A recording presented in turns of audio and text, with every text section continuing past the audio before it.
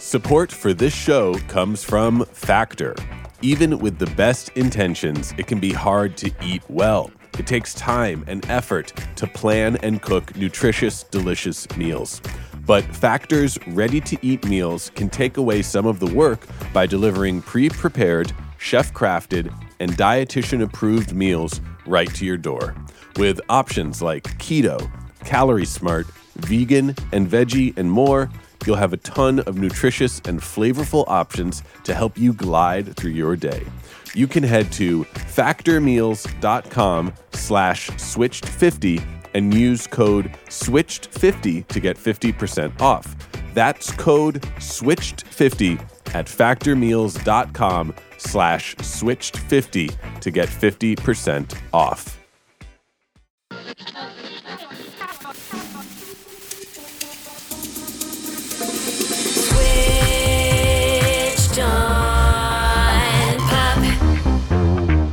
Welcome to Switched on Pop. I'm songwriter Charlie Harding. And I'm musicologist Nate Sloan. So, Nate, a few weeks ago, we talked with Justin Tranter on how he imbues activism into music. And that conversation got me thinking about the history of politically engaged music. And frankly, I was inspired to go out and look for new songwriters in the tradition of artists like Rage Against the Machine and Public Enemy and Joan Baez, which led us to B. Beeman. B. Beeman, in his own words, is a singer, songwriter, producer, dad, and an American. Nice. His album Peace of Mind has evocative lyrics that artfully speak to issues like immigration, voting rights, and even Russian statecraft. The topics are all serious, but the music is so much fun. Yeah. B is releasing each song as a podcast where he interviews experts on the issues and contextualizes them by breaking down the making of each song.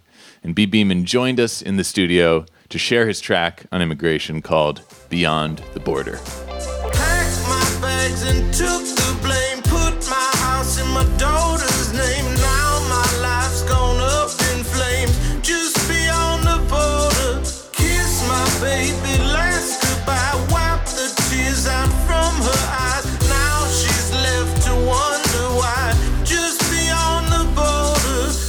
It's like we're an outbreak, and they are the treatment. They give us heartache and keep all the freedom. It's like we're an outbreak. It's like we're an outbreak. It's the story of kind of the head of a household. In this case, it's a father of a household, but it could be a mother. But it's basically about this father who is an undocumented immigrant, and his family is presumably legal. I mean, I didn't write a novel about this. It's a 3-minute song, so it's somewhat loose around the details. But it's a father who's deported, leaving the rest of his family behind in America. And I just that's a story we've all heard, with the news and ICE detainments, and but you don't hear about a story about a person. And so I always see people as people, not numbers and statistics. And over the years, I've written songs like this where I talk about kind of the underdog kind of person. I mean, it is a worthy topic to me to discuss. Yeah, absolutely. So I want to talk about the chorus. Mm-hmm. It's like we're an outbreak, and they are the treatment. They give us heartache and keep all the freedom. It's like we're an outbreak. It's like we're an outbreak. What is this lyric? Where's it coming from? It's a pretty cynical look on things, and it definitely has to do with white supremacy and that kind of strain of hate running through America today and maybe always, unfortunately.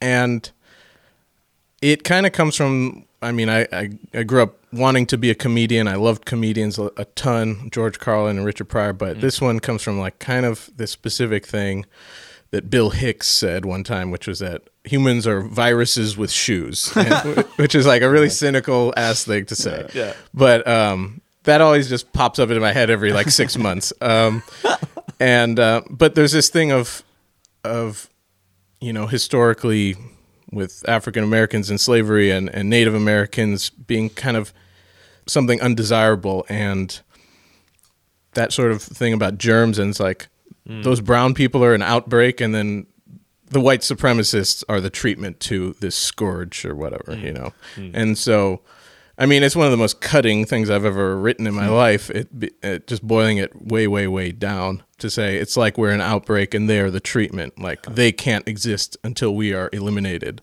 And, you know, it came from, I mean, I wrote this post 2016 election and that was a kind of a mandate by 40% of America that talking about Mexicans as though they are subhuman, talking about Muslims as though they are subhuman was okay with 40% of them, 30, 40%, whatever that might be. It was hurtful. It was very hurtful. Yeah. Even though I'm neither of those things. I'm like a Hindu person, but I might as well be in a lot of people's eyes. So it comes from a place of hurt, but I don't know, maybe I overanalyzed it or something. But Not at all. That's our bread and butter here is overanalyzing things.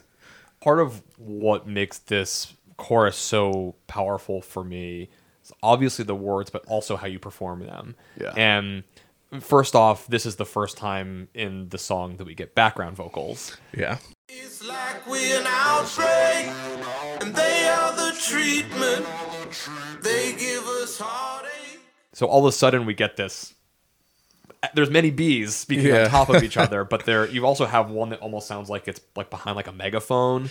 Yeah. And that quality has it's an outbreak of voices that happen. I never even thought about it that way, but very cool.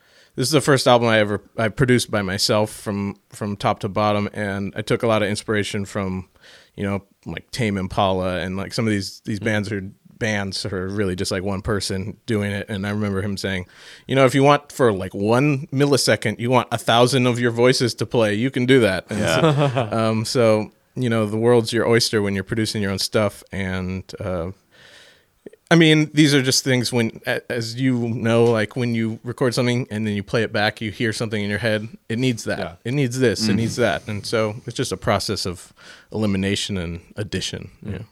The other thing I noticed about the performance is its contrast in rhythm to the underlying drums. It's like we're an outbreak, and they are the treatment. They give us heartache. Keep on. What's going on with the way that you're singing this? The way that I'm saying, it's like we're an outbreak. Yeah. Rhythmically, it feels like the drums are kind of like pretty clear, like duh, duh, Yeah. duh. And you're kind of have this really hard swung, almost triplet feel. Oh man, I've been asked that question a lot, and I really just don't know the answer. It's just like, you know, just it just intuition. is. Yeah. Yeah, it's a Yeah. lot of years of doing things my way, I guess. Yeah. And I did a tour with Chris Cornell, and he was like, "Where'd you learn to do that?" Like, because I'm always like behind the beat. Yeah. Like sometimes I play solo and I play guitar, and I've been playing guitar since I was 7 years old. So I consider myself a guitarist first and then a singer. But my guitar work is pretty metronomic. Yes. That's a word, right? Oh, yeah, I that's just a made word. that word up. There's a zamp in the lamp, and that's metronomic. And That was sexy. Yeah, keep going. I'm turning you on right now. Yeah. Cool down. So it's been kind of a mystery. Maybe it's something to do with like I listen to like Nina Simone like a ton. Yeah. And she's kind of way behind. Totally. the I was beat. going to say I don't know. Billie Holiday, maybe. Okay, yeah, for sure. I mean, But it's, Nina Simone, yeah. it's can be, especially when I venture into anything that is like within the realm of pop. It's like can be problematic because it's too sexy. Yeah. It's too swung. No, it's just too swung sometimes. So I have to like really physically like make sure I'm on it, or I'll just do it in post. Well, I think that it works in this song because you have an underlying rhythm. Maybe we can think of that as like racial normativity. And then you have this lyric of the immigrant story, which isn't completely in sync with that normative Totally, rhythm, and it's sort of doing its own thing, trying to assert itself and be a part of the song. That's awesome. Man, you guys are making my song really, really deep. Just and I like wait, that. Just wait, because we want to go even deeper. We want to take this section and break it down a little further. You've been kind enough to share some of the musical stems of this chorus with us, so we were interested in actually going through each musical element here Sure. and seeing if it might have some commentary on the larger themes of the song. Yeah. And let's start with the synthesizer.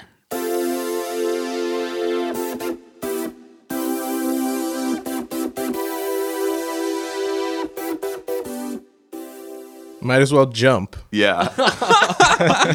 You mean Yes. You knew it.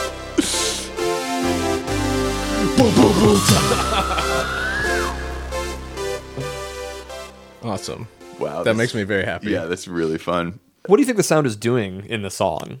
It's a syncopated feel because I came up with the guitar chords. It was like bring, bang, bang. Is more dreamy, but this is more staccato, like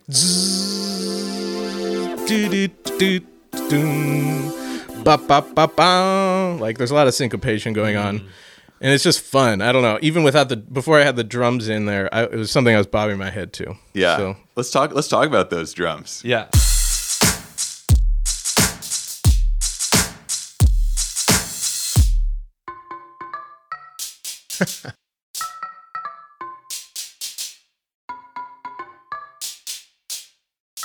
wow, that sounds terrible by itself. Sounds so corny.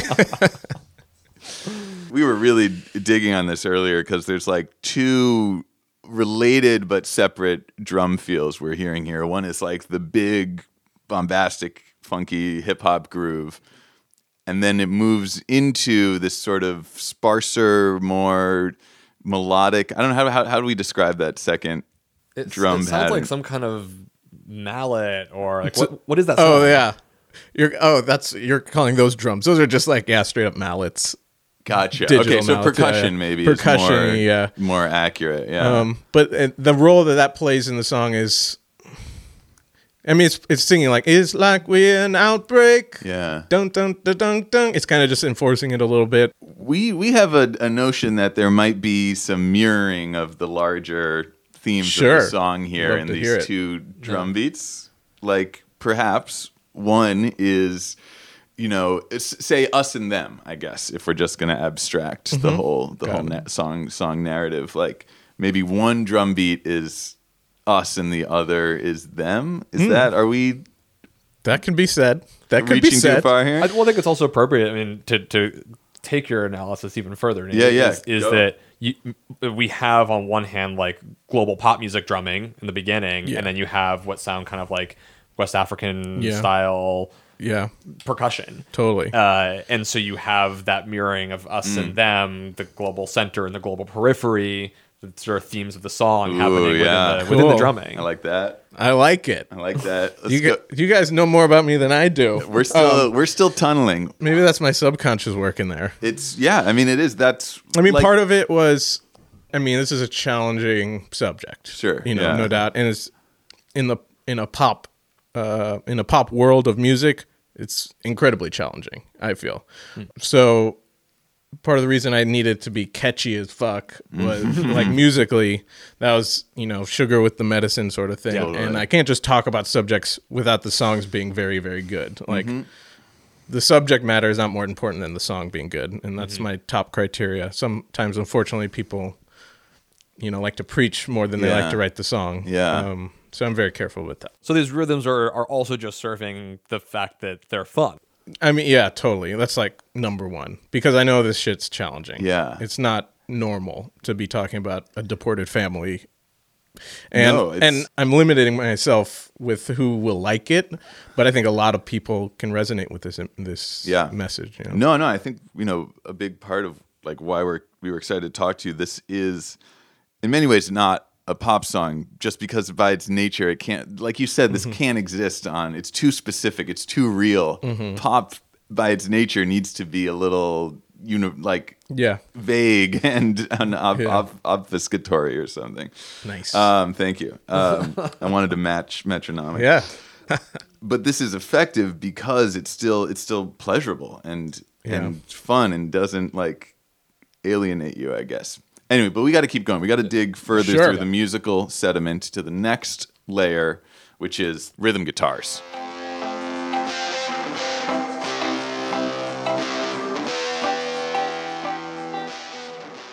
And once again, it's like a binary.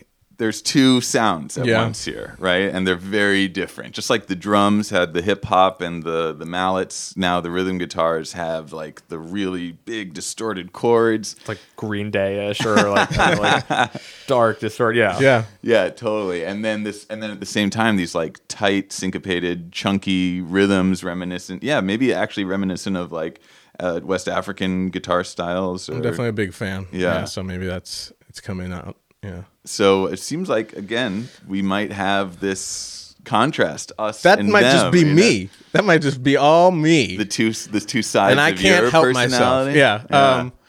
I literally don't think about it in that way Yeah. when I'm doing it, but you're right. I mean, they're two totally different things. It's not like code switching or whatever you want to call it, but it's like living in two different worlds. And you know, I do Interesting, kind of, yeah. as an artist, have to live in multiple worlds sometimes, by the nature of me not being white or black in America. And I know a lot of Hank Williams songs. I know a lot of AC/DC songs. Yeah. I know, a lot of West Coast rap guitar riffs and stuff like that. And I just know a lot of different things. And that can serve me well, for sure. There's a melting pot of music happening in the production of this song. Yeah, there's a lot going on in this song. My favorite sound in the whole thing, I think, is the lead guitar. Yeah, for sure. That's the mine too.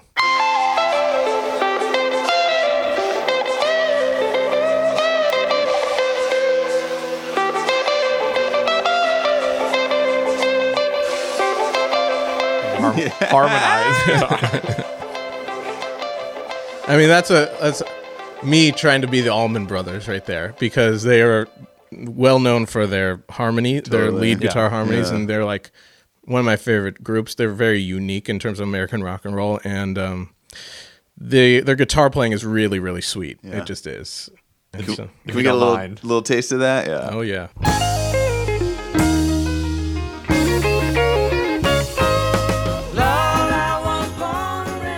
Inimitable. There's Yeah. just, they are so unique in that sound. I love here that you have layered in a southern rock guitar sound into a song about immigration called Beyond the Border. It feels like you're capturing the sound, which it's almost like it feels like a misappropriation of a southern sound, and almost like a reclamation of that sound Sure, for a for different purpose. Yeah, it totally is. I think that's like the most catchy part of the song in a lot of ways. And most of Allman Brothers Band fans are kind of country rock fans, right? So Which indexes generally older and more white. yeah, for sure. And I think we have three fans in this room as well. Yeah. But that is a trend. It's not. Yeah. There are also trends towards like more conservatism in Yeah. in that fan base. So I wanted combining my lyrical, what I was saying with the lyrics, and then this sort of very something that's like, oh, I've heard it before, but I haven't heard it before, this kind of thing. And one of the things I thought was really cool was bringing that classic rock, southern rock thing into like kind of a more, dare I say, EDM sort of style. I mean, it's not EDM, but I thought that was fascinating to me. I thought, and the fact that it worked, it wasn't like, oh, let's fucking put two fucking things together. That's cool. It was like, yeah, it worked well, and it took a lot of noodling on my part. I mean, I was listening to the backing track for a while, and then came up with that guitar part just from soloing over it. Yeah, I think those two worlds coming together, like you've been saying, a lot of worlds coming together. Totally. And that's partly why I think it's catchy and good. Yeah. On your podcast, you talk about your motivation for the song, and I want to play a clip of that. Okay, sure. We're all trying to find a safe place to live here on this little blue marble of ours. And many times when you see a mass migration of people, it's because of violence or destruction. And sometimes the lack of empathy and compassion for these circumstances is frustrating. The experience of the immigrant, it's not an easy one. It's something that I've woven into a lot of my songs. My last album was sort of an immigrant story. I wrote songs called Moving to Brussels, which was kind of like a breakup song, but an immigrant's breakup with the only country they've ever known.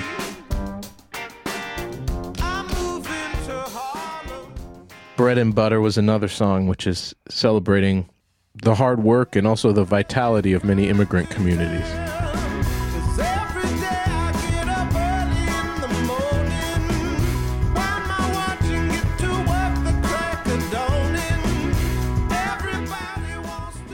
I had a song called There Goes the Neighborhood, and that took a different tack. That took the tact of the Stephen Millers, Steve Bannon, the Steves of the world. Basically someone lamenting the changing face of their America.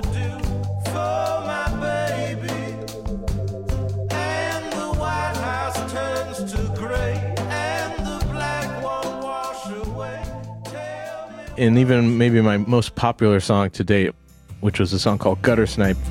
I jumped the first train I saw. It'll surely take A person me who's home. penniless and just roaming from town to town almost, doesn't really have a home. If I had a mom, Something that's always stuck with me was the Statue of Liberty and those famous, incredibly moving words by Emma Lazarus. Give me your tired, your poor, your huddled masses yearning to breathe free.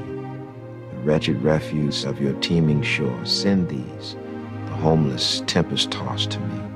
I lift my lamp beside the golden door. I'll never forget those words. So you weave the stories of immigration into a lot of your songs. You're saying here there is a sort of a strange narrative choice in which you're almost singing parts of it. Sometimes it sounds like you're speaking from the immigrant perspective, and others you're referencing the sort of white supremacist perspective. But I wanted to know, is there any way in which you're in this song? Oh yeah, I can definitely say that something that's part of me is that feeling of all my family's dead and gone this side of the fence I'm on. So this person's been deported and, ostensibly is Mexican, born and raised, or, let's just say he's Mexican, born and raised, and then he goes back, but there's nothing left for him there. Even though, why don't you just go back to your country? Is like, well, there's nothing for me there kind of thing. And so that part of it is definitely, I've been told that before, and that there's some truth to it in my songwriting. Yeah, the bridge and outro, I took a bit of a risk of alienating people there, but in this crazy time of like we elected Donald Trump, I mean, it's pretty crazy. He's a strange man, and and so part of it is like everyone's lost their goddamn mind is one of the lines in the song, and that's in reference to like a lot of people professing to be Christian and caring for others, and that's a big ethos of Christianity. Look out for your brother and your neighbor, but there's this cognitive dissonance thing going on there that is undeniable. That's all my voice of God opinion in that song. So I do play around with perspective there for sure. It speaks to something you said earlier and something you actually shared on your podcast about how humans have an absurd capacity to rationalize any narrative that will make sense to support their... A really interesting part of that was, so I spoke with the social psychologist Lee Ross, and he's done conflict resolution in Israel and Northern Ireland, and so intense situations where violence was on the table for sure. And saying that, people can obviously rationalize, but collectively, groups of people rationalize not by their own thinking, but by something somebody else came up with, and they accept that rationalization as a group in groupthink. And that was like, holy crap, that's amazing. And one of our worst capacities is the ability to rationalize othering. Yeah. Across some sort of line. For sure. Why get political in your music? I ask that question to myself a lot. It's part of me. I mean, it's like in certain genres of music, it's prominent. In hip hop, it's one of the defining features, you might say, right, to be socially conscious. Yeah. But in other genres, it's not okay at all. In some genres, only certain issues are on the table.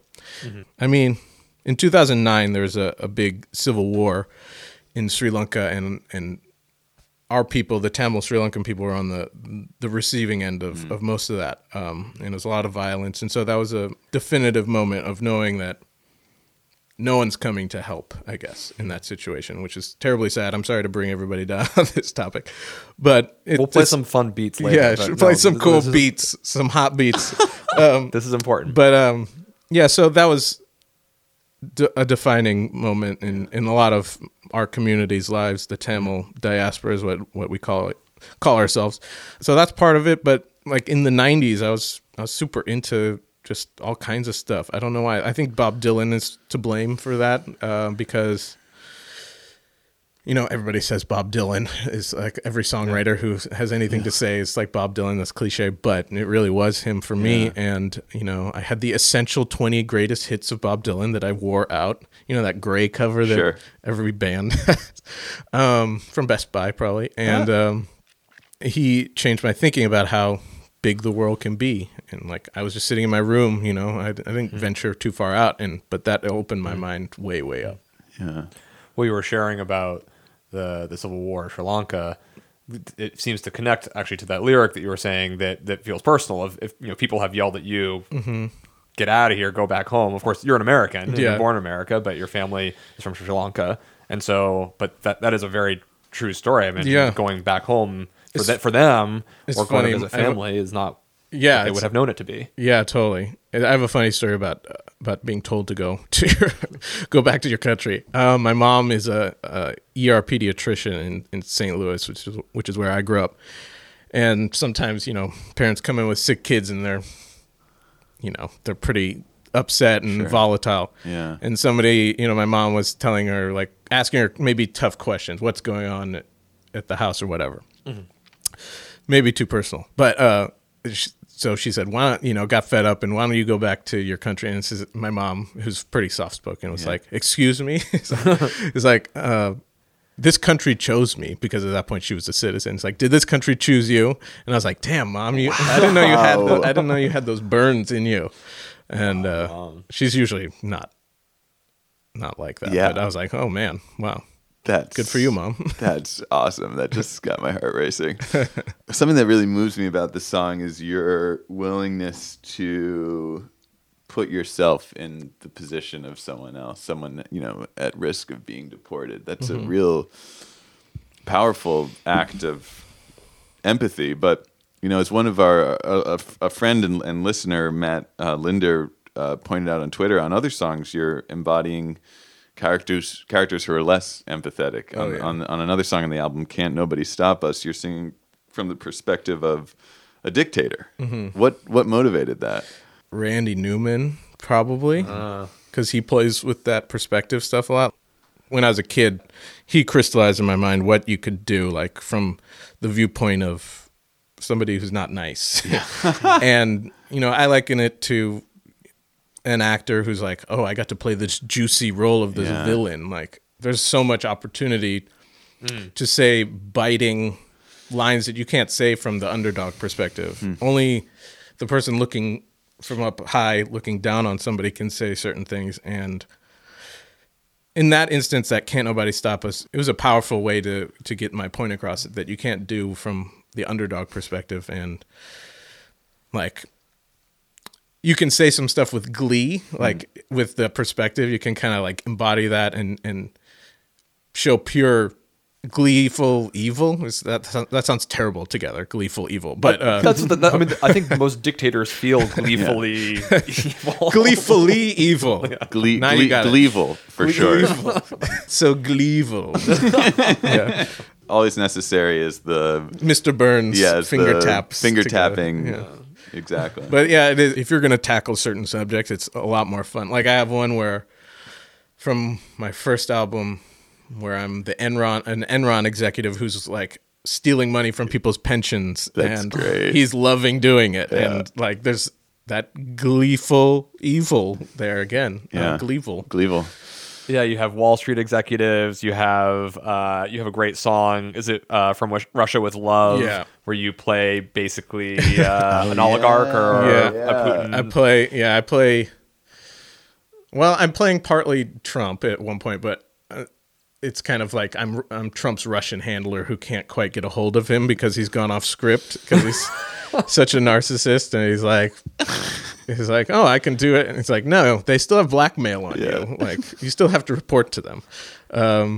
But yeah, you said earlier about the importance of, when you're making politically charged music, that it still has to be fun, and your music is all fun. Like, you could listen to it and never listen to a lyric, and you're gonna have a good time, and then you start listening to the lyric, and you're gonna think. And there's something about taking on the position of a third party in which you don't have to just sort of like raise a fist and say, hey, I hate you, you're a terrible person, but rather you can just show instead of telling. Yeah, I mean, going through like the back door of somebody's mind through storytelling is kind of the way to go a lot of times, in my opinion. Like I was talking in episode 1, I talked to Glenn Washington, who does Snap Judgment, really great storyteller. And he's like, I've had a lot of experience, you know, he's from rural Michigan, and he goes back home and he can't talk politics with people. He's like, you know, nobody wants to argue. Nobody leaves an argument with a changed mind. People respond to stories, and, you know, putting yourself into somebody else's shoes for a second really is, you know, more effective. So that's kind of where I come from too. Well, this is, I think, a great opportunity to transition to talk about your show, because you have released an album in an entirely untraditional way. So we're going to take a very short break. When we come back, we're going to hear about how to, I don't even know what to say. How do I even put it? He's stumped. I broke the internet. How you break the internet. Wreck-It Ralph breaks the podcast world. Support for this show comes from Factor. Tired of grocery shopping, of meal prep, the dread of what's in your freezer when you're too tired to cook? Then you might just want to check out Factor. Their ready-to-eat meal delivery is fresh, never frozen, chef-crafted, and dietitian approved, all ready to go in just 2 minutes. Factor has 35 chef-crafted and dietitian-approved meals to choose from every week, including options like keto, calorie smart, protein plus, vegan, and more. Craving pancakes for breakfast? Want a smoothie for a midday snack? No matter what time of day or type of meal, Factor's got you covered. Factor let me try out some of their meals, and I was a huge fan of the garlic and herb roasted mushrooms with olive oil mashed potatoes, roasted green beans, and tomatoes. It was super easy to prepare, and it tasted delicious.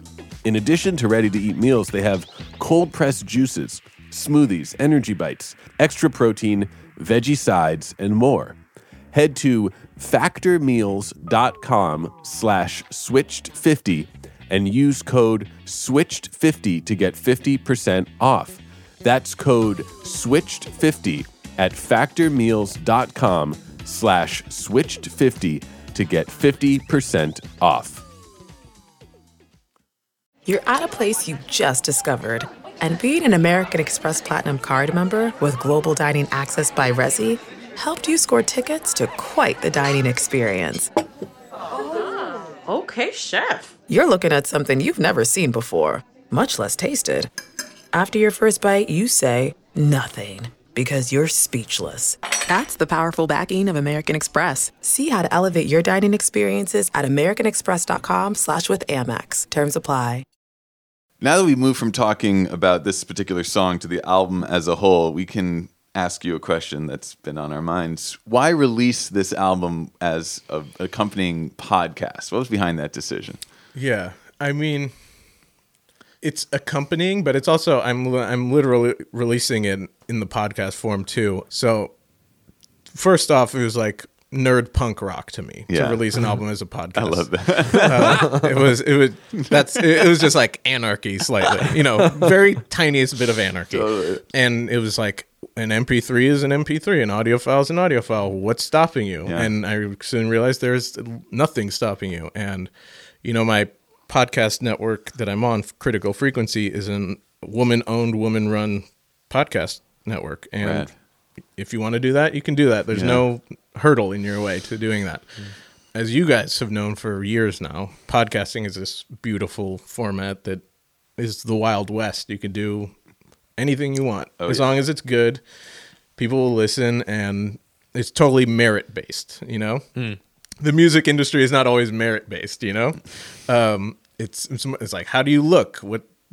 What's your cool name, and what, you know, there's a few things, your image and stuff like that. I feel like it would be irresponsible for me to not point out the number of women who get attacked for not having proper voice and overusing vocal fry is a like trope within podcasting. And so props to Critical Frequency for also trying to fight that trend, because it is a constant. I'm sure if you talk to any... Yeah, no, they have, I think Critical Frequency has merch as that says "I love vocal fry." Yeah, exactly. That's great. Yeah. So Sure, sound yeah, could matter, for but- sure. But it's wide open. Yeah. Releasing an album as a podcast was an idea that my wife actually kind of brought to me, and I probably scoffed at it. And I thought I was above it or something. But she's the one who has been obsessed with podcasts. I'm a fan of podcasts. I have been for a while, but she's one of those people who's just like at least 4 podcasts a day type of person, you know, like just because she can do a bazillion things at a time. Yeah. Hard to write songs and listen to podcasts. at the No, same time. yeah, you gotta pick and choose what you listen to for sure. But the album is a concept album. I mean, had Trump not been elected, it would have been a different album for sure. I mean, life would be different for everyone. But it's definitely political. I have songs about a lot of big issues going on today. Immigration is beyond the border. A song called Eeny Meeny, which is about voter suppression and different tactics of voter suppression. Another one's called Brother, Can You Spare Some Peace of Mind? It's about kind of mental health in America. Giant is a song about women and gender inequality and so on. So each song has kind of a different theme. And I didn't quite see a space for like this album in many genres. I mean, rock world, folk, Americana world doesn't fit. Pop world doesn't really fit. But the audience for politics was fully in the podcast world to me. Like everybody who is passionate about politics and what was going on was listening to Pod Save America, Right. The Daily, all these Right. different podcasts, these major ones. Lots of Vox podcasts, by the way. And in your podcast, you're doing more than just waxing poetic about your own music. Oh, no. So in your episode about Beyond the Border, you speak with an ACLU immigrants' rights attorney, and you also talk with an activist, artist, author about their experiences in fighting for justice. For you, what does pairing the music with these experts do for the listeners of those songs? Well, when I write the songs, they are 3 to 4 minutes, and you can only say so much, obviously, in a song. You know, when you write songs, you edit yourself, and only the certain bits make it through, right? And there's a lot more to be said about these issues than just releasing. And that was part of the appeal of doing the podcast format. I can really like control the narrative of what we're talking about and all this stuff. But every episode has to do with these themes, and this one was immigration, and I am the dumbest person in the room every single episode. And that's the way I want it. Yeah, you yeah. know? I'm hoping to learn something myself, and by extension, other people will learn something who came to my podcast for music, let's say. Are there any surprising conversations that you've had with some of those experts where you're like, oh, I wrote a song about this subject, but I had no idea Oh, yeah. what was actually going on? I'm writing these songs from afar a lot of times. If they have to do with a political subject that isn't like in my world necessarily. So a deportation isn't in my world. I just see it on the news, but I empathize with it, and I feel like it's a story to be told. I know only so much, and I bring in these people whose lives are these issues. Right. So they've worked their whole life on immigration or voting rights. I had the guy from the ACLU Voting Rights Project on there, Dale Ho, and I didn't know a goddamn thing about what he was talking about, but it was all interesting. Like all the hours and sweat and tears and stuff of just fighting to maintain voting at a normal, at like where everyone can kind of vote is incredible, an incredible amount of work. Oh man. And people are fighting really hard to chip away and purge people from voter rolls and all this stuff. And just seeing how much like passion these people have. And, you know, lawyers get a lot of bad raps for being, you know, who's the most famous lawyer right now? Michael Avenatti or something is like there's a lot of beautiful people who are lawyers who are doing a lot of hard, unheralded work. And the podcast was an excuse for me to like showcase some of these people. Isn't that a beautiful thing though, where you were saying earlier about you often want to embody another character and be able to tell a story and have it be specific enough, it has the details in there, it feels real. And yet the way that you're releasing this show, you're bringing in other people's stories that relate to that song. And so it almost becomes this like lattice of storytelling where it's not just the song as the essential experience of Beyond the Border immigrant experience. It's an opportunity for someone to hear a piece of themselves in that song and then tell their story. Absolutely. I mean, their stories are more interesting than my song stories. My songs are, candy kind of, These are real things that this is real work that people are doing. They don't just talk on TV. They rarely talk on TV. They just work and work and work and do their work. Beyonce famously dropped a visual album, Maybe the podcast album is the next. Yeah, I want more of these. I've told really somebody's gonna concept. in 5 years somebody's gonna or a lot of people are gonna hate me for opening up this Pandora's box. We asked this question on our last episode, which was about the sound of streaming and basically how do you get noticed in the sound of streaming. Yeah, I liked how you put it. It's like an MP3 is an MP3, and one way to get noticed is actually it's not in the normal playlists. It's in a different playlist. It's in a different place. It's still just audio.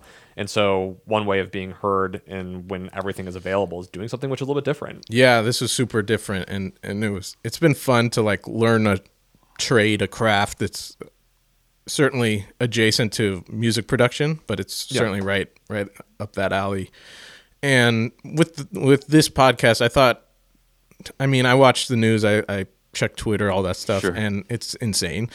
And you feel like a goldfish sometimes. You're like, I don't even know what happened yesterday. I don't know what's going on. And something I wanted to do with this is a year from now, looking back, it's kind of a proper time capsule of what's really going on, not just hour by hour, day by day.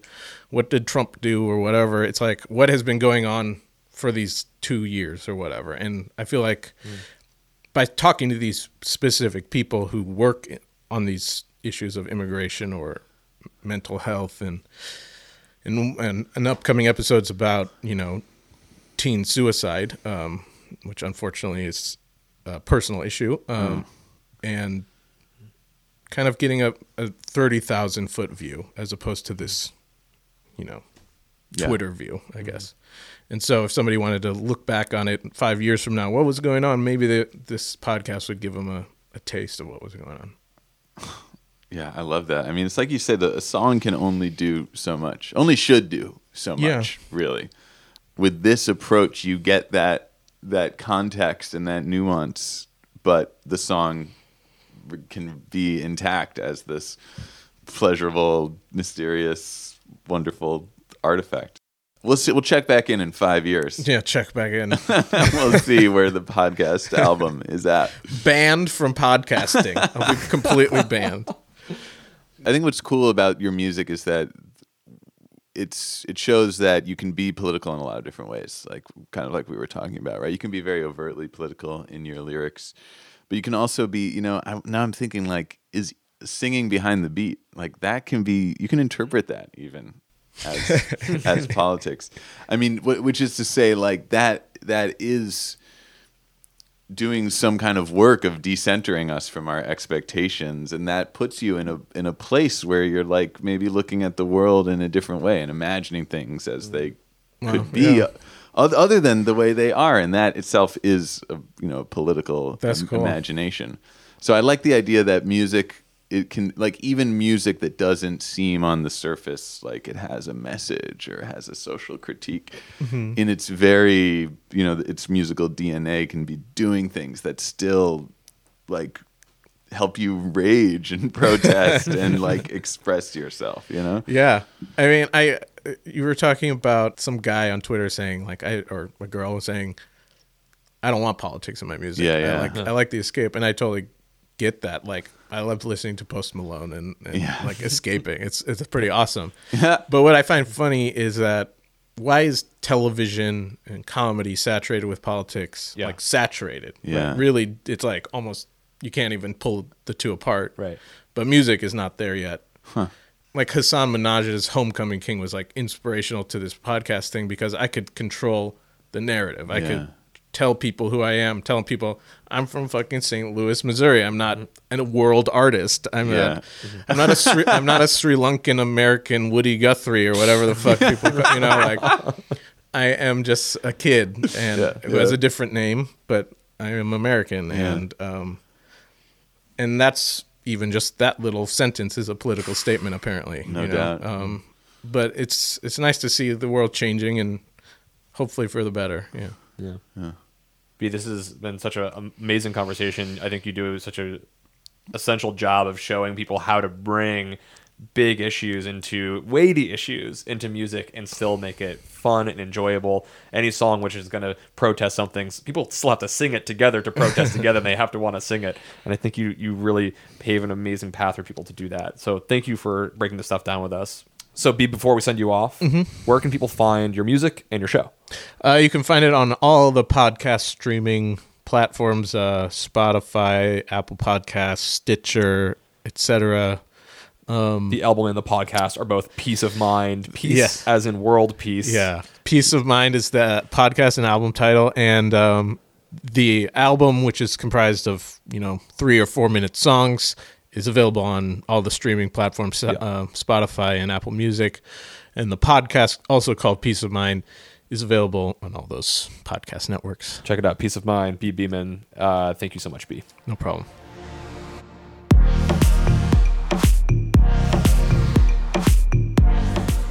Switched on Pop is a production of Vox Media. Our producer is Jillian Weinberger, engineering by Brandon McFarland, and our community manager is Sarah Terry. Our executive producers are Nishat Kurwa and Allison Rocky. You can find our playlist of politically reactive music on Spotify. We'll have a link in the show notes, or you can find it on our Spotify profile.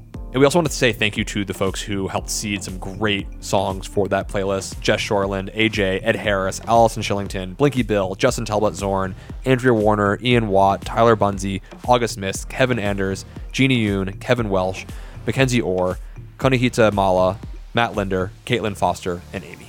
You can find us on Twitter and Instagram at Switched on Pop, and we really like it if you send us your thoughts and recommendations there. Also, if you're an Apple Podcast user, please leave us a review. It really helps the show. See you next Tuesday. And until then, thanks for listening.